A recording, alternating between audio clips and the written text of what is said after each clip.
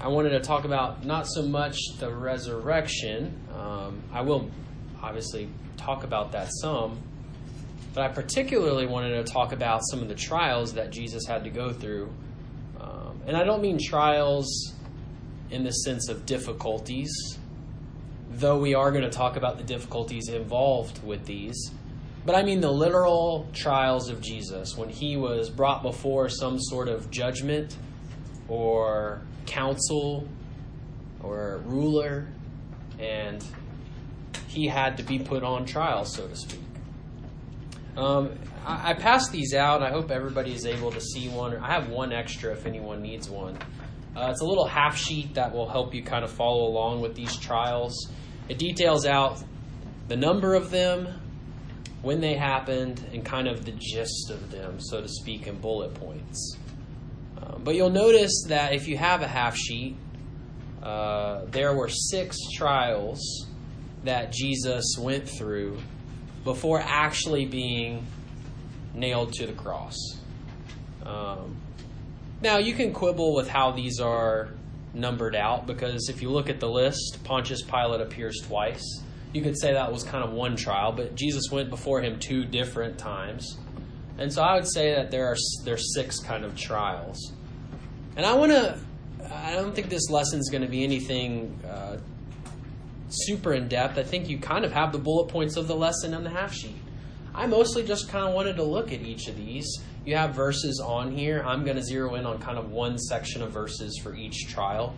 I would like to read them and highlight, as it says on this sheet, the injustices Jesus faced in every trial that he went through. Now imagine you're Jesus, and I know that's a weird thing to imagine, but just imagine you're Jesus. And everything that led up to the trials, I guess, you drew near to Jerusalem, right? You've been ministering for 3.5 years among the Israelites, among some Samaritans, among some Roman Galileans, those types. And you finally know your time is drawing near, right?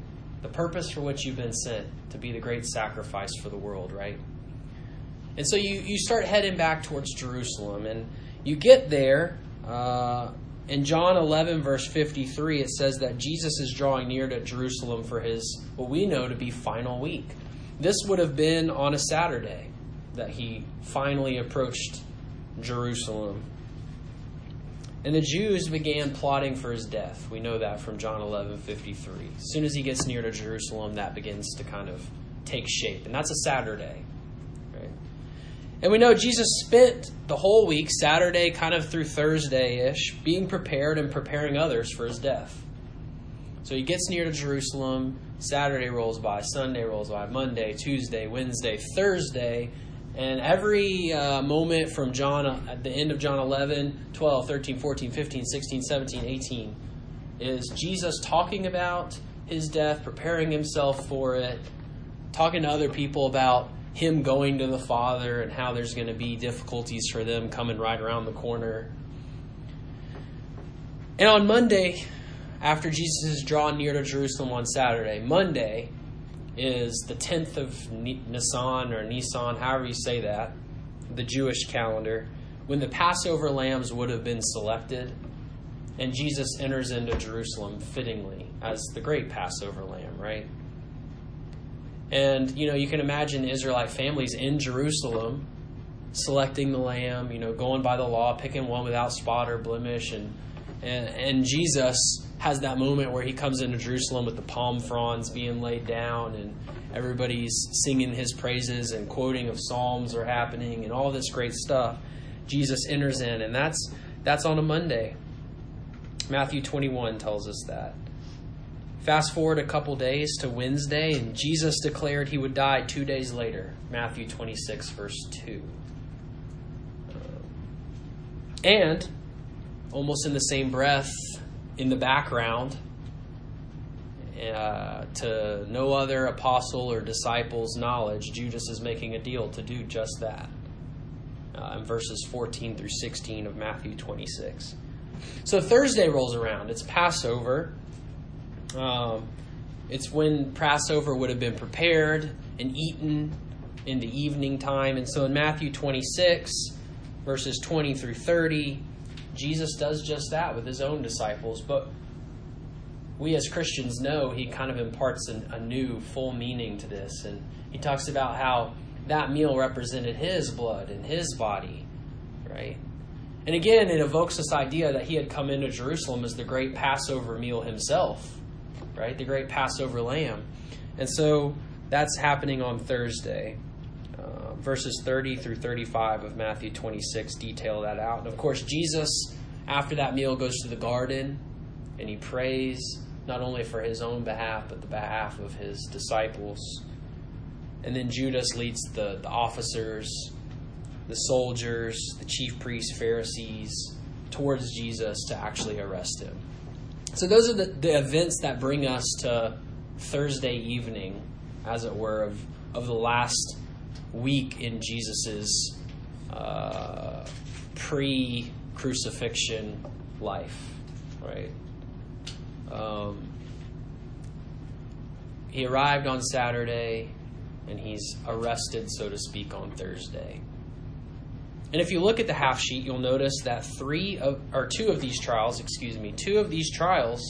that Jesus faces occur Thursday night, right? With the other 4 coming Friday morning. It's almost an even split. You'll notice that on the left-hand side of the sheet, you have Jewish or religious trials, and then you have what would have been Roman and civil trial. The first 2 of the 6 are on Thursday night, and they're religious trials. The Sanhedrin follow up very early in the morning, and then he's sent on his way to what would have been the Roman trial, the civil trial.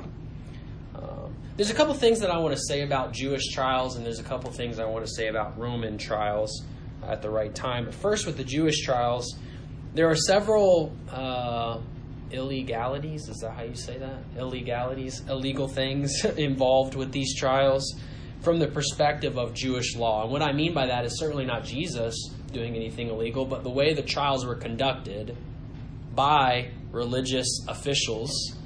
They had done it illegally, even according to their own expectations or standards. Now, some of these scholars would kind of debate or talk about maybe the extent to which these are true, but I'm going to offer them to you for your own examination. First of all, no trial was to be held during a feast time. Now, I would say this.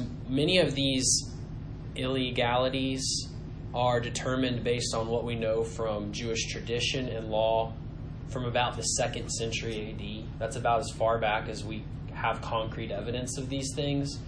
But people that are much more knowledgeable in history, in that particular kind of history than me, have determined that it was very likely that they didn't begin in 200 AD. That's just the oldest records of them that we have. It was probable that they were long before that exercised. And so it's likely that it was a typical thing not to have trials, religious Jewish trials, during feast times. Which, of course, we know in Jesus' last week, that's exactly the time he's there in, is a feast time. And so it would have been breaking their own standards, their own traditions, to have this during a feast time. Additionally, each member of the court, this religious court, was to vote individually to convict or acquit, but Jesus was convicted by acclamation. And we'll talk about that here more in a moment. If the death penalty was given, a night must pass before the sentence was carried out. However, only a few hours passed before Jesus was placed on the cross. So you'll again see that typical, they would kind of, as we say, sleep on it. If they were to make a capital punishment kind of accusation and deliver that, then they would sleep on it. But that didn't happen with Jesus, we'll see. And finally, the accused was to be given counsel or representation, but Jesus had none. We're familiar with that as Americans. We kind of mimic that in our court system, that everybody is able to have representation, right? You'll get a court-appointed representative if you can't afford to supply one yourself. And of course, Jesus had none of these things. And so I want to talk about this first trial with Annas. You'll see on the sheet that he kind of was in position, I guess is a way to phrase that, from 6 to 15 AD or CE, however you were taught growing up to think about that. Former high priest, unofficial. You'll see that on there. I have a hard time keeping track of all the religious positions, and especially the Roman governing positions that existed in Jesus' day. I don't know why. I like history. I just struggle remembering, keeping track of all that stuff and how they related to one another. But if you want to look in John chapter 18, I think this is going to be helpful for us in understanding this trial. John chapter 18. A man named Annas is described here as when Jesus comes before him, and we'll begin reading in verse 12 of John chapter 18. So the band of soldiers and their captain and the officers of the Jews arrested Jesus and bound him. And first they led him to Annas, for he was the father-in-law of Caiaphas, who was high priest that year. It was Caiaphas who had advised the Jews that it would be expedient that one man should die for the people. Simon Peter followed Jesus, and so did another disciple. I'm going to insert here, I think that's John's way of saying he followed him. Since that disciple was known to the high priest, he entered with Jesus into the court of the high priest, but Peter stood outside at the door. So the other disciple, who was known to the high priest, went out and spoke to the servant girl who kept watch at the door, and brought Peter in. The servant girl at the door said to Peter, "You also are not of this one of this man's disciples, are you?" He said, "I am not." Now the servants and the officers had made a charcoal fire because it was cold, and they were standing and warming themselves. And Peter also was with them, standing and warming himself. The high priest then questioned Jesus about his disciples and his teaching. And Jesus answered him, "I have spoken openly to the world. I have always taught in synagogues and in the temple where all Jews come together. I have said nothing in secret. Why do you ask me? Ask those who have heard me what I said to them. They know what I said." And when he had said these things, one of the officers standing by struck Jesus with his hand, saying, "Is that how you answer the high priest?" And Jesus answered him, "If what I said is wrong, bear witness about the wrong. But if what I said is right, why do you strike me?" Then Annas sent him bound to Caiaphas, the high priest. Right? All right, so in this text we see Annas, who on the sheet, it says a former high priest. And the idea here is that he had been the high priest at a time, but now his, son-in-law, if I'm remembering that correctly here in this text, because he's listed as the father-in-law, his son-in-law is actually acting as high priest now. And in all the reading that I did about this, it seems as if there was still a lot of respect and authority given to this man, Annas, who would have formerly been the high priest, which is perhaps why they bring him to Caiaphas first. It seems as though this might have been common. It may have been just because of Annas' particular interest in trying Jesus, but maybe this was a common practice to kind of filter out some cases that maybe Caiaphas wouldn't have to deal with everything if his father-in-law could handle some of it. But certainly was not a biblical practice. It was not a practice from the Torah. And so when you see here on the sheet the injustices carried out, you'll notice a few of these. First of all, I listed no jurisdiction. I don't think Annas had any right to try Jesus. As respected as he may have been, even if he was a godly man, he was not the high priest. And so he had no real jurisdiction. You'll notice also it says that he was held at night. This would have been Thursday night, immediately after being arrested, kind of in the middle of the night. They take him to Annas. It seems like Annas was expecting him. And as I stated earlier, this seems to have been in violation of Jewish law or custom. You don't try someone at night. In fact, daylight and nighttime are very vivid moral kind of symbols in Jewish culture. And so I don't think Jews thought of doing much righteously at night, right? And so maybe that's what played into this, is they didn't typically do that. And fittingly, Jesus was tried at night because this was not a righteous trial, right? You'll notice that there were no witnesses. In fact, Jesus talks about some of the things that he did right? How he taught in the synagogues and how he had been teaching openly and everybody knew him, right? When they asked,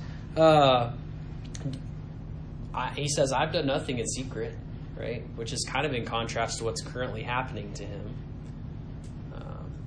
But you'll notice there was no one to vouch for him.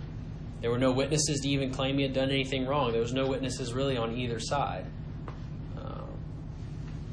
And lastly, you'll see that he's abused in this trial when he speaks against the question that he's asked by Annas. You'll look in verse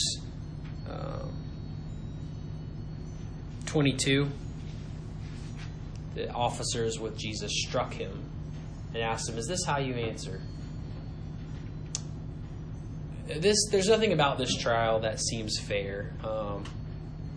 And that's a theme of all of Jesus' trials. In fact, if you want to look at the next trial here, Mark chapter 14. Mark chapter 14.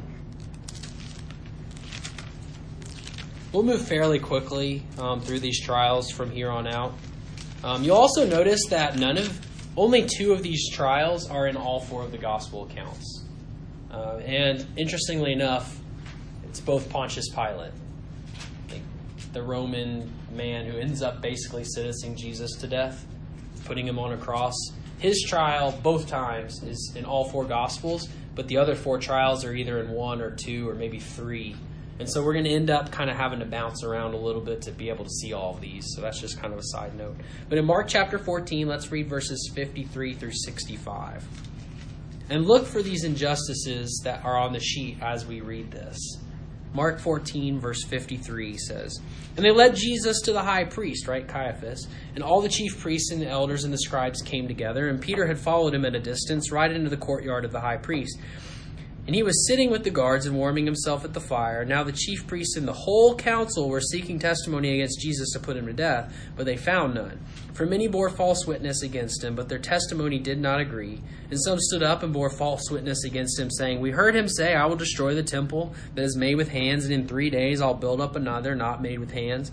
Yet even about this testimony they didn't agree. And the high priest stood up in the midst and asked Jesus, 'Have you no answer to make? What is it that these men testify against you?' But he remained silent and made no answer. Again the high priest asked him, 'Are you the Christ, the Son of the Blessed?' And Jesus said, 'I am, and you'll see the Son of Man seated at the right hand of power and coming with the clouds of heaven.' And the high priest tore his garments and said, 'What further witness do we need? You have heard his blasphemy. What is your decision?' And they all condemned him as deserving death. And some began to spit on him and to cover his face and to strike him, saying to him, 'Prophesy!' And the guards received him with blows." So in this trial, Caiaphas is prominent. You'll also notice that it mentions a council, which we'll talk about here in a moment. But in this trial with Caiaphas, who was the acting high priest, certainly when you read about him in history, what is known about him is he was not a godly man. The Romans had a hand in his appointment, probably much like Annas's. And certainly that's reflected here, because look at all the things that Jesus goes through in this trial. Does this seem like a fair trial to you? It's like a mockery of a trial, right? I mean, some of these things are the same. Again, this is in Thursday night. This is held at nighttime. What's different than last time when he was before Annas, just before this, there were no witnesses at all in either direction. This time there are witnesses, but they're made up.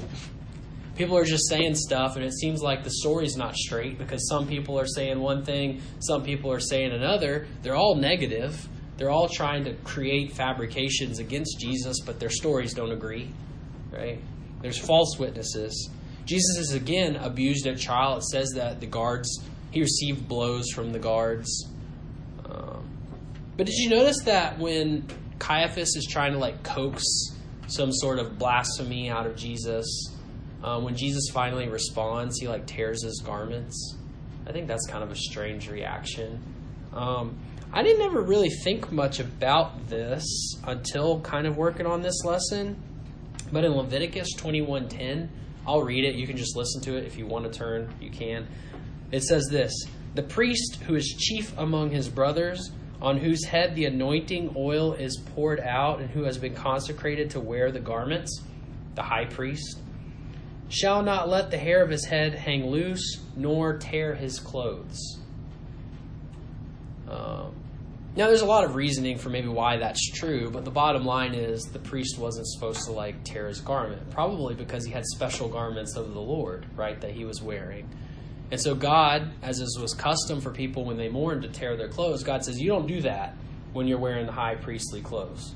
You don't tear them up like they're just any old clothes, right? Well, what does the high priest do in this moment in his frustration with Jesus and trying to make a big show?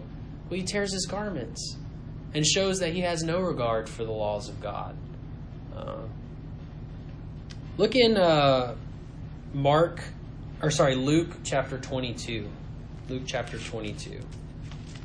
We saw a little bit of this in our reading just a moment ago with this council that's mentioned, but Jesus ends up going before the Sanhedrin, which I'm going to share this with you guys because if you're like me, I struggle to understand some of these things, what the Sanhedrin are. But in the Torah, God commands Moses to bring me 70 of Israel's elders who are known to you as leaders and officials among the people and have them come to the tent of meeting that they may stand there with you. That's Numbers 11, verse 16. So Moses was to call 70 elders.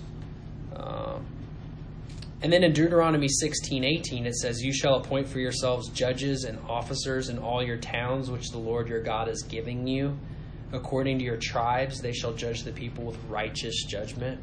So as far as I read, the understanding is that this was basically where the Sanhedrin came from, were these kind of concepts of having judges, having elders, having towns with councils that would make righteous judgments. That was the idea of kind of the Sanhedrin. Now, there's a lot to be said for how far they drifted from that. But that was kind of the idea that the Sanhedrin kind of were born out of. And so the Sanhedrin as a body claimed powers that lesser Jewish courts did not have.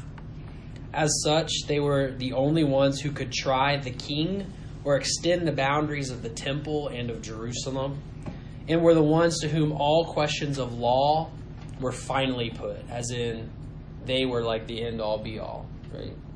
So you think of them as a religious council, think of them sort of like the Supreme Court, right? Like if issues rose and rose and rose, it would come before the Sanhedrin. And so that's who Jesus has brought before. And look at Luke chapter 22, beginning in verse 66. When day came, so this is Friday morning, when day came, the assembly of the elders of the people, the Sanhedrin council, right, gathered together, both chief priests and scribes, and they led him away to their council, and they said, if you are the Christ, tell us. But he said to them, if I tell you, you'll not believe, and if I ask you, you'll not answer. But from now on, the Son of Man shall be seated at the right hand of the power of God. And so they all said, are you the Son of God then? And he said to them, you say that I am. And then they said, what further testimony do we need? We have heard it ourselves from his own lips. It's my understanding, as I put on the sheet here, that the council needed what is called a quorum. They needed a certain number to kind of make a judgment. And as you can see in this, they kind of just make an acclamation of his guilt.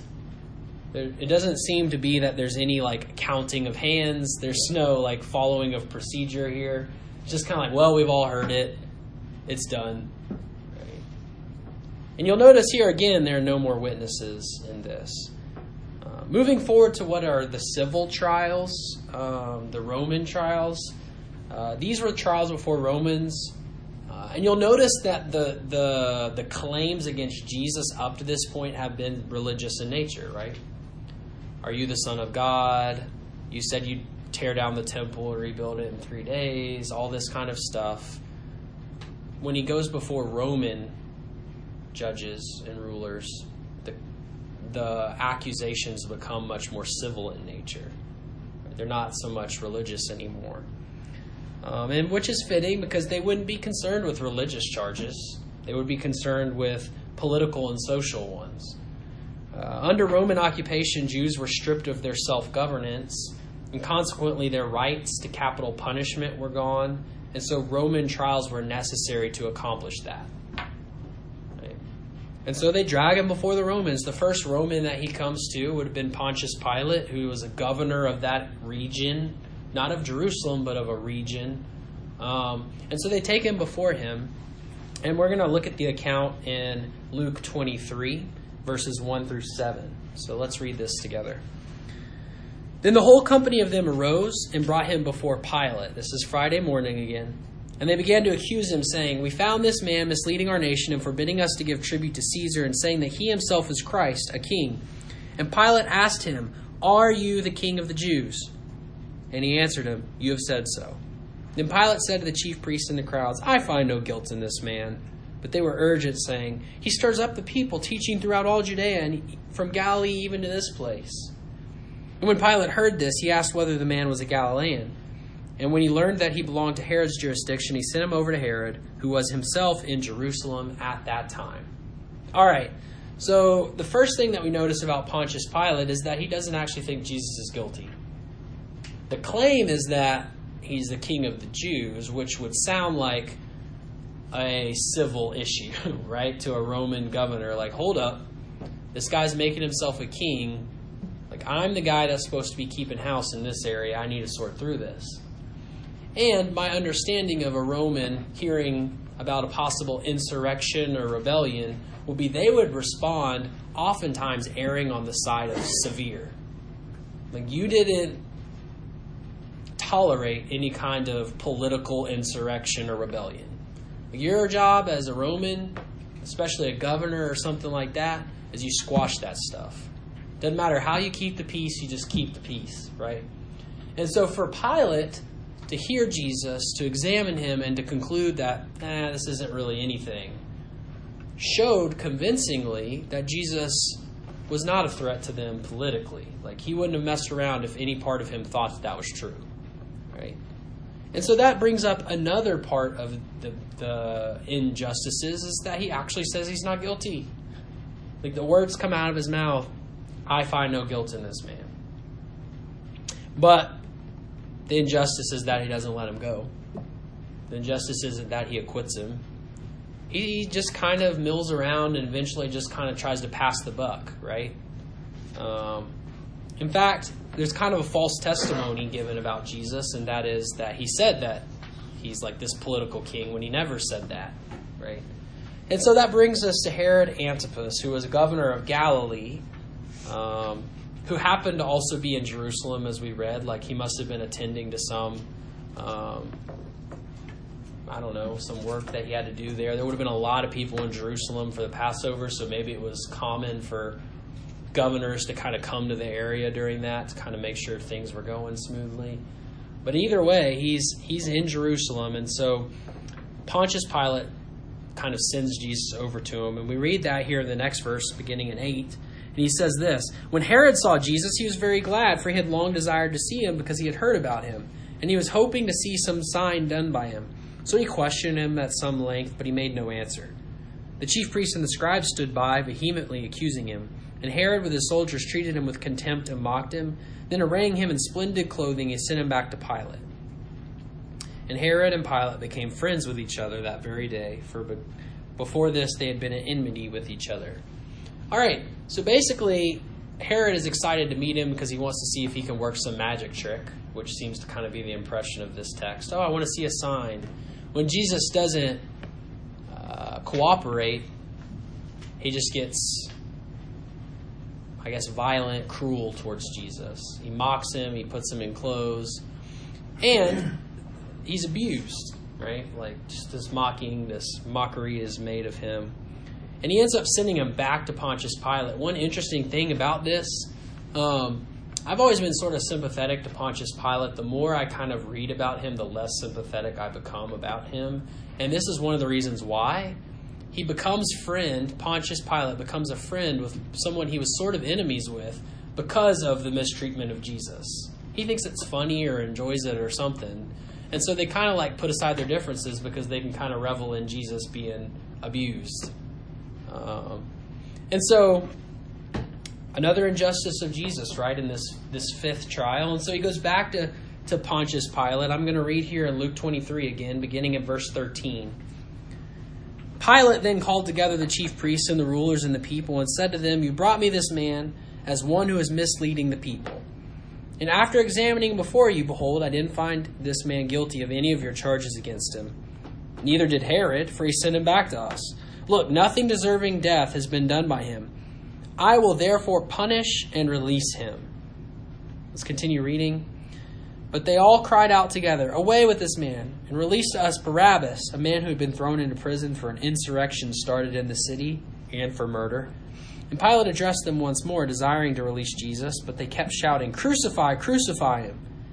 A third time he said to them, 'Why, what evil has he done? I have found in him no guilt deserving death. I will therefore punish and release him.' But they were urgent, demanding with loud cries that he should be crucified. And their voices prevailed. So Pilate decided that their demands should be granted. He released the man who had been thrown into prison for insurrection and murder, for whom they had asked, but he delivered Jesus over to their will."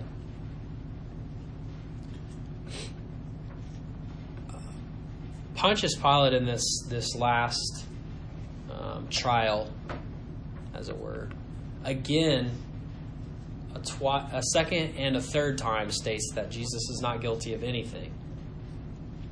I didn't list this as an injustice on here, but you could very easily, and I probably should have, put that he was punished for having done nothing. He says, he's not guilty, but I'll punish him and then I'll let him go. Right? Now, ultimately, we know that he's never actually let go. Right? In these 6 trials, 3 of which are religious, 3 of which are civil, governmental, Jesus is never found guilty of any real crime or breaking of a law. He's never given a real trial. It's like mock trials, trials at night with no witnesses or false witnesses. And all along the way, he's been spit on and beat up and lied about, shipped from one person to another. He's been up all night. These trials went all Thursday night after he prayed for a long time. He gets arrested. He gets ferried all night from one trial to the next till in the morning he's before Roman governors and leaders. He's exhausted. He goes through all of this stuff knowing that it's all just going to lead to him being killed. Right? I think there's a lot of lessons that we learn from this. I think what we talked about last week about perseverance, we learned a lesson of that from Jesus enduring all of this mess.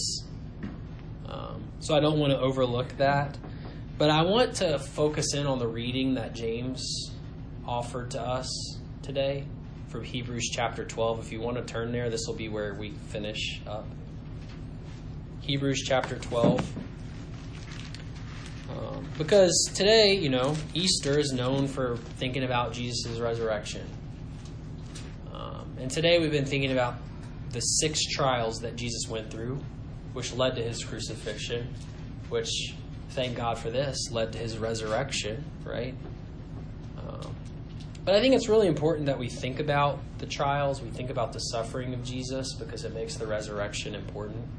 It makes it more meaningful, because we lose value of the resurrection if we don't see all this mess that Jesus went through.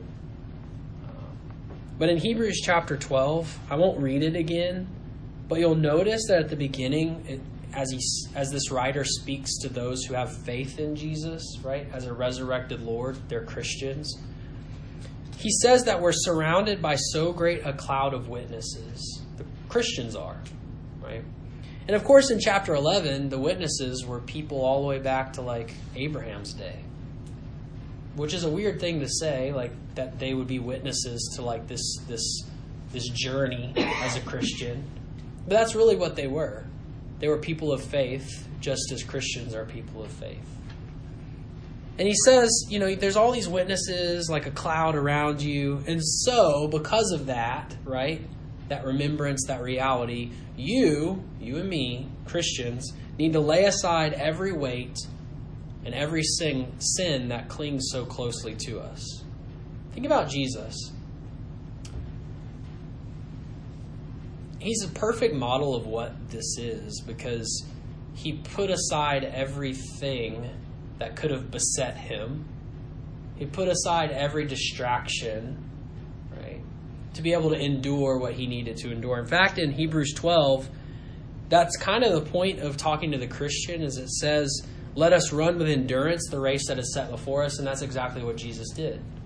Everything that clung to him, potentially everything that could have beset him, he didn't let it do that. He ran with endurance the race set before him, right? Which were, as we're talking about today, at least in part, 6 trials he had to go through.